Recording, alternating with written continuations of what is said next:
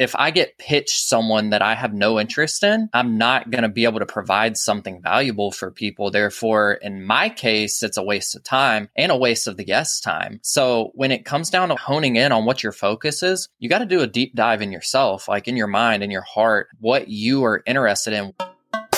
This is the show for creative entrepreneurs who have a message to share and want to live a life of freedom. Learn how to grow your network and net worth. Hear from exciting guests and more. My name is Dylan Schmidt, and welcome to Digital Podcaster. My guest today is Trevor Tyson. Trevor is the host of the Trevor Talks podcast. He is a mental health advocate and interviews guests on his podcast about their journeys, provides an awesome platform for having an open discussion around mental health and all sorts of different things, as you'll learn. We're going to dive into Trevor's personal experience with hosting his podcast, his workflow, his mindset, and how he balances his passions with providing value for his audience. I think you're going to really enjoy this one. All right, Trevor, welcome to Digital Podcaster. So glad to have you. Honored. First question, right off the bat, what have you learned about hosting Trevor Talks that you didn't know before starting? Man, that's such a good question because it changes on like an hourly basis for me. It comes down to like, when it comes to hosting a podcast, there's no right or wrong way to do it, right? So for me, I like to have fun. I don't like to have the traditional back and forth like interview segments. I want it to be a personal talking experience. Like you're sitting in listening to our conversation. So for me, it's just like I have to enjoy it, or I don't think anybody else is going to enjoy it. So it's a lot of trial and error. If you listen to like my first episode compared to, I think we're at 107 now, they've changed drastically. So to give people some value, I don't think there is a right or a wrong way to do it. I just think you just ebb and flow. And when you start having fun with it, people are going to start having fun listening to it. And I think that answers a question, but correct me if I'm wrong. Yeah, just like your answer, there's no right way to answer that question. A lot of people get so caught up on having it around one theme. And something that's always stood out to me about your podcast is how varied the guests are. And it's not just one type of guest. You have people from all walks of life, really. How do you prepare for guests? They're so different. What's your preparation process look like? Man, it varies too. Like some days I'm really excited. Like I'm going to start prepping for this like a day or two early. I'll start listening to like some previous interviews they've done, or if I'm a big fan of their music or whatever it is, I'll just dive into it. And then sometimes I'll be like, wake up like an hour before the episode's being recorded and like, oh crap, like I got to do this real quick.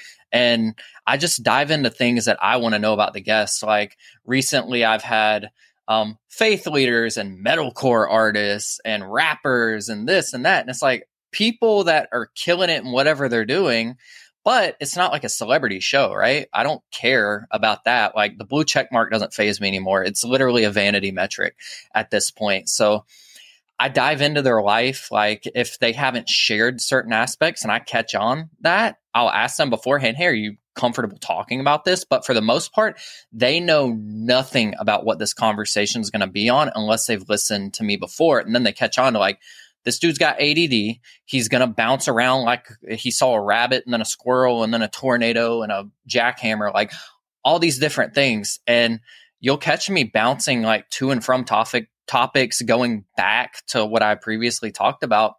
It's a natural conversation. I do not send a script beforehand. I don't have a script. I have like talking points listed out and they're all grammatically like errored to hell and back, you know, like I'm not going to stick into one lane. I can't do that. That's not how my brain works. And I think people appreciate it. Like they come back to listen. So to answer your question, it varies as well. And it's either 30 minutes to an hour before the episode starts, or I'll start a day or two beforehand and really spend some time in it. But for the most part, it doesn't change my interview quality to my perspective. I haven't heard that anyway. But yeah. So pretty much like max preparation starts at most 24 hours before an interview. Correct. Yeah. And then are you just going like Google detective, just getting a feel of like who they are, what you would feel like talking to them that feels natural? Yeah, because I'm like not going to sit there and physically read your book. Like I'll either have it on Audible, listen to interviews you've done about it on YouTube, listen to previous podcast episodes, but mostly my search engine that I use for all of my detective work is YouTube. That's where I listen to my podcast. So that's why I'm like, hey, you should probably put it on YouTube. And I listened to your show last week with Homie talking about YouTube podcasting. Like that is a huge thing for me. That's why I was excited about this. It's like we finally get to talk about podcasting and the different ways to do it. Because there's no right or wrong way to do it. It's still the wild, wild west. People are going to do it however they want. But when it comes to writing a podcast and preparing for it, YouTube max 24 hours before. Sometimes I'll dive in 48 hours before, but very rarely. And a lot of my music guests, maybe half of them, not going to say all of them, I love their music and dive into it. But if they're a musician, I do a backlog, but a lot of them I listen to on a daily basis anyway. So it's really not hard to just hone into it. Yeah. So many podcasters, they want to know what's going to happen before it's happening. And this is like a really educated assumption, is that they would look at you, they would look at your podcast and they'd be like, man, he's got it all pieced together before he's going in with a plan, knowing so well. Yeah. Like halfway, right? Yeah. Now I do my homework, but like there's no formula for me.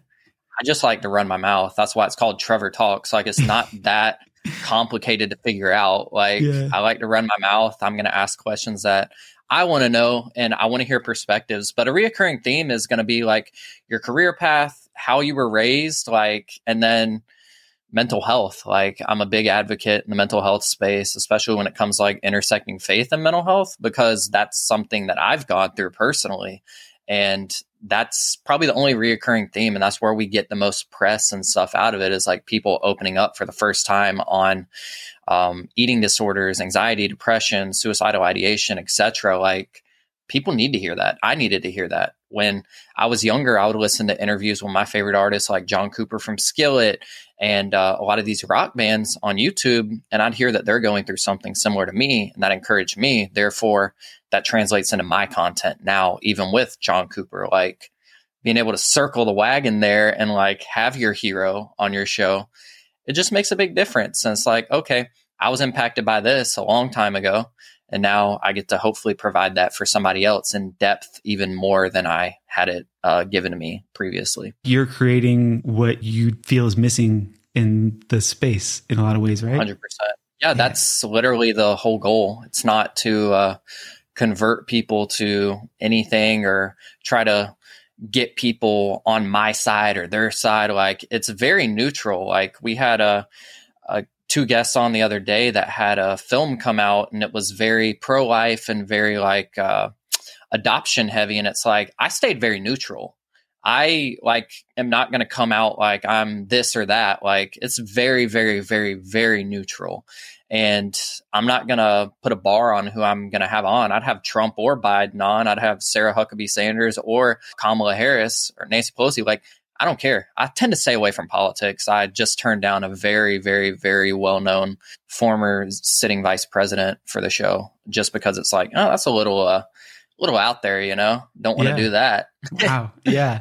Yeah. Yeah. You and I are so similar in that way. Of some people, they really are attracted to making stuff around politics and polarizing it's almost like they just lean into that, you know? And that's not me. Yeah, same. It doesn't feel right. It doesn't feel like it has to be done in order to like do what you want to do, you know? Yeah. And when you start getting like press releases for people's things coming out or just them for your show, you'll realize like right off the bat that you start turning down, like, let's say we get 30 on an average week. I'll accept one or two, if that. Like you get very picky, and it's not like, oh, look at him, he's getting all these press releases and pitches. It's like, no, like I'm very protective over the people that are investing time out of their day to trust me to provide something meaningful. I'm not going to fog it with things that are polarizing, right? I'll like stand up where it's time to stand up, and like I'll stick to my morals and my values, but I'm not going to sit there and try to polarize. Or I want you to be able to escape and find meaning and value, you know, and I don't get that through politics personally, and I'm not going to provide it in that case.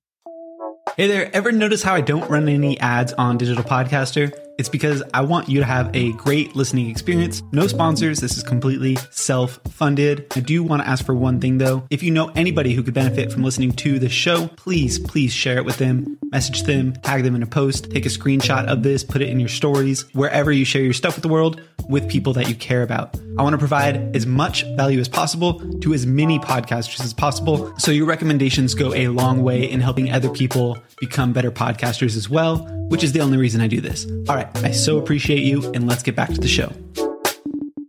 When I speak with like new podcasters, often they're like, how do I get guests? And I'm like, it's not how do I get guests? It's how do you get the right guests? Because there's an overabundance of guests. There's not an overabundance of like, you knowing what guests would fit best on your show. You know, you don't want just anybody. Yeah. And don't focus on getting guests. Focus on providing content that makes guests want to come on your show, and then you don't have to worry about it. Not saying I've mastered that, but I mean, we've done something. Like we get guest pitches. So like it's not about having a guest. It's about having the right guest, like you're saying, but it's also about like, hey, why would somebody want to be on my show? And for me, it started with branding. Like when I branded my podcast, I spent some money on it, right? Like I invested in the equipment, I invested in the cover art, I invested in the brand kit for it. And if you want it to look like an amazing show, you got to invest in it. So if it looks big, it's going to translate as it's big. You don't like lie about numbers or anything. If they ask about it, you be honest, but make it look super presentable to where people aren't even asking about that. They're just like, dang, like the quality's good. He doesn't sound half bad. And I want to pitch whoever I'm representing or myself for this show. Such great points. I always think of that movie, Catch Me If You Can, that one where he lies his way through life to become like a doctor. I'm not saying like we're lying here, but if it looks like it's already something, you don't have to convince anybody of anything because it already looks like it fits in. You look at it, you're like, oh yeah, that's big. No one questions, things. It just looks so much bigger. I love that. Last question for you. What would you suggest to podcast hosts to focus on during their interviews? That's such a good question, and it's going to vary per person. So to answer that, it's like, what do you find meaningful? What do you find personally appealing to yourself? Because if I get pitched someone that I have no interest in, I'm not going to be able to provide something valuable for people. Therefore, in my case, it's a waste of time and a waste of the guest's time. So when it comes down to like honing in on what your focus is, you got to do a deep dive in yourself, like in your mind, in your heart. What you are interested in. What do you find yourself watching? What do you find yourself interested in? What do you find yourself reading if you read? Like, I'm an Audible listener because like I can't sit there and read a book. I'll tell you all the time. The last book I read was Logic, who is a rapper. He wrote like a fiction book called Supermarket, but I get pitched a lot of nonfiction books and I'm very vocal about it. I'll skim through it. I'll listen to it on Audible or I'll go off of the press release, right? So go into yourself, figure out what the heck am I interested in? What do I want to talk about? People aren't going to listen to it if it sounds like you're not interested. So hone in to what you want to hear about, what you want to talk about, what you're passionate about, and your content's going to reflect that. So it's a deep dive into your mind, into your heart, into whatever you were interested in. Hone into that. Don't be afraid of it. Don't be ashamed of it.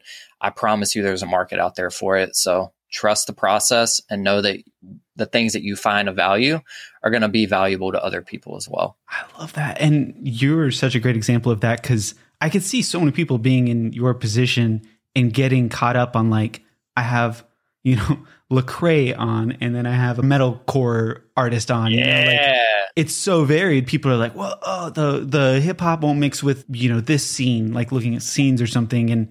And you have older people on, younger people on, and you're, younger yourself. So it's not normal and it's refreshing in so many ways, Man, yeah. I appreciate you saying that. I don't care how old you are. Like, not saying these people are old, but I've had heavy hitters from the 80s and 90s, like Michael W. Smith, Stephen Curtis Chapman. Like Stephen Curtis Chapman and Michael W. Smith are still relevant today. They're still putting out records, but our generation doesn't necessarily know much about them. Hence, I did not until I started focusing in and like asking around. My parents are like, yeah, we played a Michael W. Smith song at our wedding. I was like, well, that's news to me. So of course it's interesting. And then being able to have these legends on the show and these newer artists. We've had Lecrae, who owns Reach Records or co-owns it and is signing all these artists, but I've also had Halvey and Trip Lee that are on his record label who have way different stories than him. So to your point, if it's interesting to me, I figure it'll be kind of interesting to everybody else. And